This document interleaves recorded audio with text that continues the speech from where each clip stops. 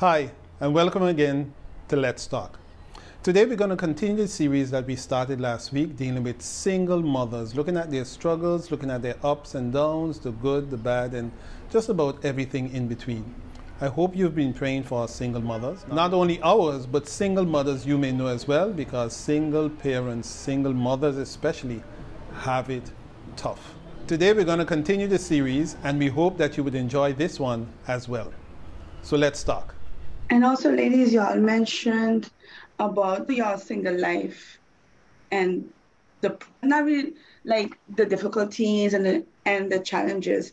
But what would you say if somebody's thinking on as Sister Verona was there talking to, like she wanted to have a child, and what would you say to someone who you kind of see that going down or going the path that you went through and you don't want them to? What kind of advice would you give to a person that, hey, I went through this, it was difficult, and this is the way you should handle it, or yes, to be aware of certain things? Yes.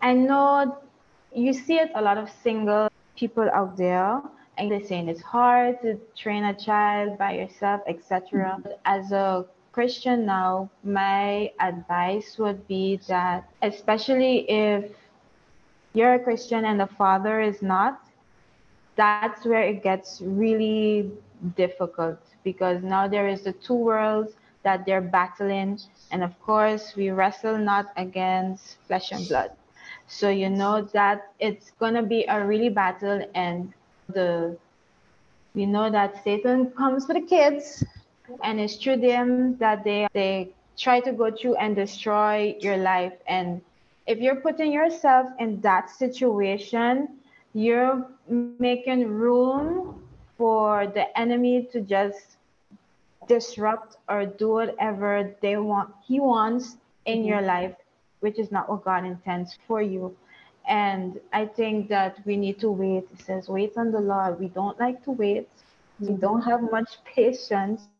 Sometimes they tell you your biological clock is ticking, Yeah, and yeah. you want a kid of our own, and we go look for it out of what God wants. But if it's God's will and He hears your cry, and He sees that it's a desire, and He knows that with this He knows you'll get glory, He will make that way where He will join you together with that person.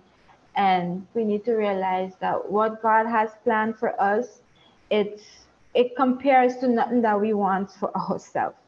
And so I would always encourage them just to wait, hold on, maybe. And sometimes this is not even the time. You may think you want that child now, but it's not even the time. So just wait and do it the right way in a godly relationship, in a godly marriage. Yes.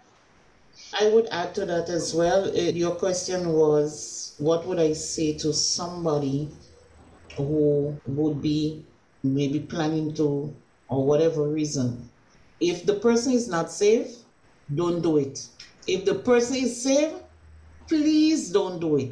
Choose, because we have to choose conscious choices and weigh out the consequences. Because I always tell my son in life, there are good consequences and there are bad consequences. And whichever one you choose, you have to deal with it. If you are, like Sister Cindy said, when you have a child on your own, the other half is not there in the home as husband and wife.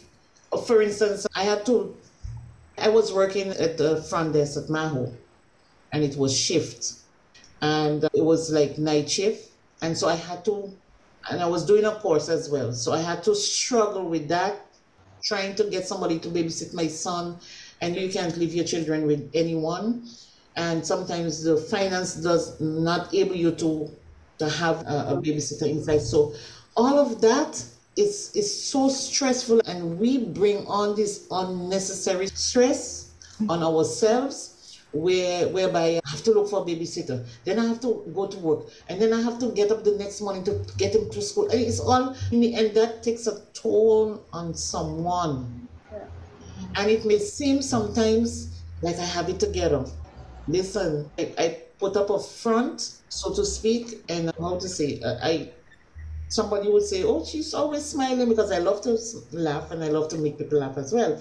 And so she's always smiling, but they don't know the struggles, Yeah. the hardship, the not knowing how to do certain things, and when you lean on your own strength as well. Because sometimes situations can have you, though I was a Christian, I'm doing it all alone. Everything crumble up like at once and it makes you crazy.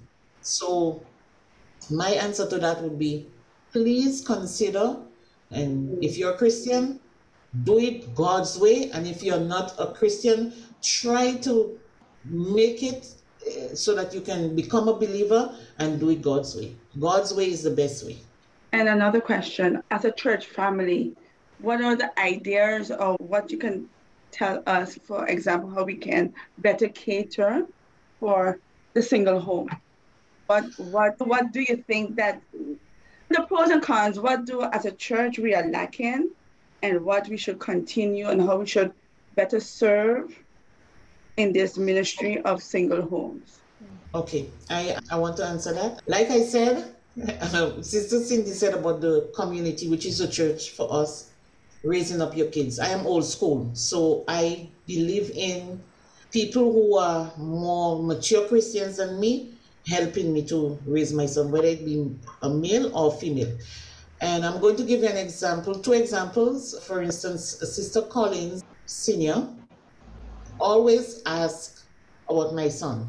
And at one point, I don't know what about this age of 18, so Sister Cindy, I don't want to say get ready, but get ready. That year 18 is like, when I'm 18, I can do whatever, like that kind of way. So Yeah. she, at one point, he's straying and still straying, which I hope God will get his attention. And when she would ask me for him, I would say he's home. He lost interest in coming to church. So then she gave me an advice. She told me, don't get upset with him. Don't like force it upon him. Just tell him one day when you get up, just tell him, sweetie, you want to go to church with me this morning? And be calm about it, because I think she knows that I was maybe like frustrated that he's not coming to church anymore. So she would give me advice on how to get him to church. And then I look to men and women that somehow have it together. So there was one time my son was misbehaving in church. I mean, in school, sorry. And I went to look for him. He didn't come home. So I was scared. I had mixed emotions, basically. I was scared and I was angry at the same time. And so I went down, because he loved basketball. So I went down to the community basketball court to see if I see him there. I didn't see him there, so I was coming onto the main road. I was ready to go all over St. Martin looking for him. Pastor Collins met me on the road, and I would never forget that. And Pastor Collins met me on the road, and he says, he passed. He didn't notice me because I'm normally not a person who's on the road like idling. And when he looked in the rearview mirror, he saw me. So he reversed. He said, Sister Verona, what are you doing here? And so he said, so where you going now? I said, I'm going to look for him on any basketball court I could find. So, and he said, come, I'm going to take you.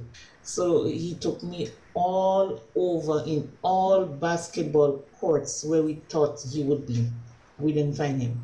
And he was so concerned and worried as if that was his son. And he says, what are you going to do now? So I said, I don't know. I'm just going to go home and wait and be prepared for basically any call or anything. But my son better thank God that brother Pastor Collins did not find him, because I think he had a lecture for him out of this world. So I stayed home, and after a while he called me. He told me, Sister Verona, he came home? I said, yes, he came home. He said, where was he? I said he was in school on the basketball court. That's the only place we didn't check. And then he said he was like relieved. So there are men and women, Sister Cindy, who is in our church, who would care for our children, like where it's lacking.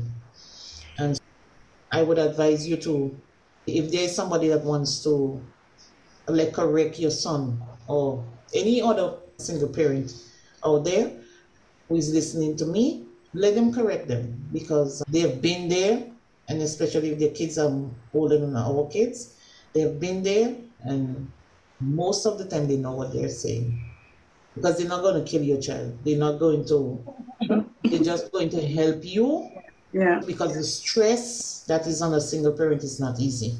So I tend to let anybody adopt him like for that time that they're among him and to help me because I need help. So I take him to Pastor, I take him to Pastor Nelson, I take him to Deacon Tony. Anybody that can fit that gap, I would accept it with a smile. Something that I wanted to interject right here to encourage you ladies to know that even us moms who do have the dads in the home, we have our difficult challenges at times too as well, because as a mother we tend to take control over certain situations and then we forget to, hey, daddy is there, we have to make sure that daddy is involved as much as he can be as well, because some dads do allow moms to just take full control and have very little to say, and that can also be a little detrimental, if you understand what I'm saying. Be encouraged, as Sister Verona said, there are others at church who are willing to help. And so just ask God to direct you to who you can go to get that help. Not everybody who wants to run, come say they're helping, really there to help either.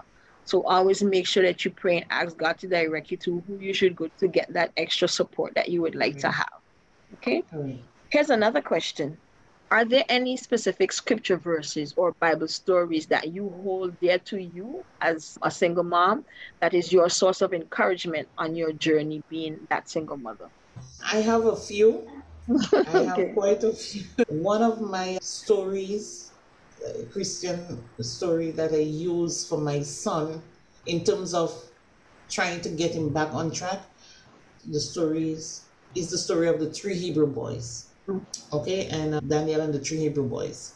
So I use that to strengthen him and let him focus on God and God alone. And those three boys, they stood up to the king and nothing happened to them. I'm trying to let him know that do not let no man despise his youth because misery likes company. And so if you cannot, I encourage him to choose his friends and don't let his friends choose him. Because when you surround yourself with people of like faith, they're going to encourage you and you guys encourage each other, iron sharpeneth iron, that kind of way. And I try to encourage him to choose those kind of friends. And every time I talking to him, I would instill a scripture verse that come to my mind. And somehow it does always come to my mind. And then one day he even tell me, why don't go and be a pastor? Because he's always hearing it. Sometimes I would write a scripture verse and put it on his bed, or and depends on what he does, because he reached to a point where I'm not going to take a belt and beat him or correct him in that way. But I would give him scripture verses that I know it would stay in his mind, and eventually he would remember them.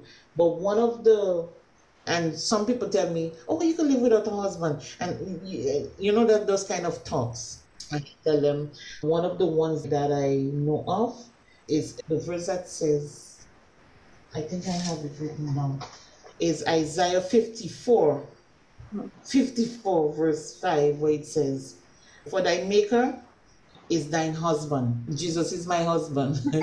I don't need any. And the verse that says, a single mother, a single woman is interested in the things of God, whereas a married woman would, a married Christian mother would know how to please her husband and stuff like that. I encourage single Christian moms to, I learned in my Christian walk to hold on to my singleness, because that gives me the freedom to do all that I can for God, which is go to conferences and stuff like that, and not worrying about having to go take care of my husband and this and that. And so I try to embrace my singleness learned, because before I used to talk about marriage and stuff like that, but now I am embracing my singleness and allowing God to choose for me if He so desire for me to be married, for Him to choose for me instead of me choosing for myself, because I did that and I made a mess out of it and I'm done. I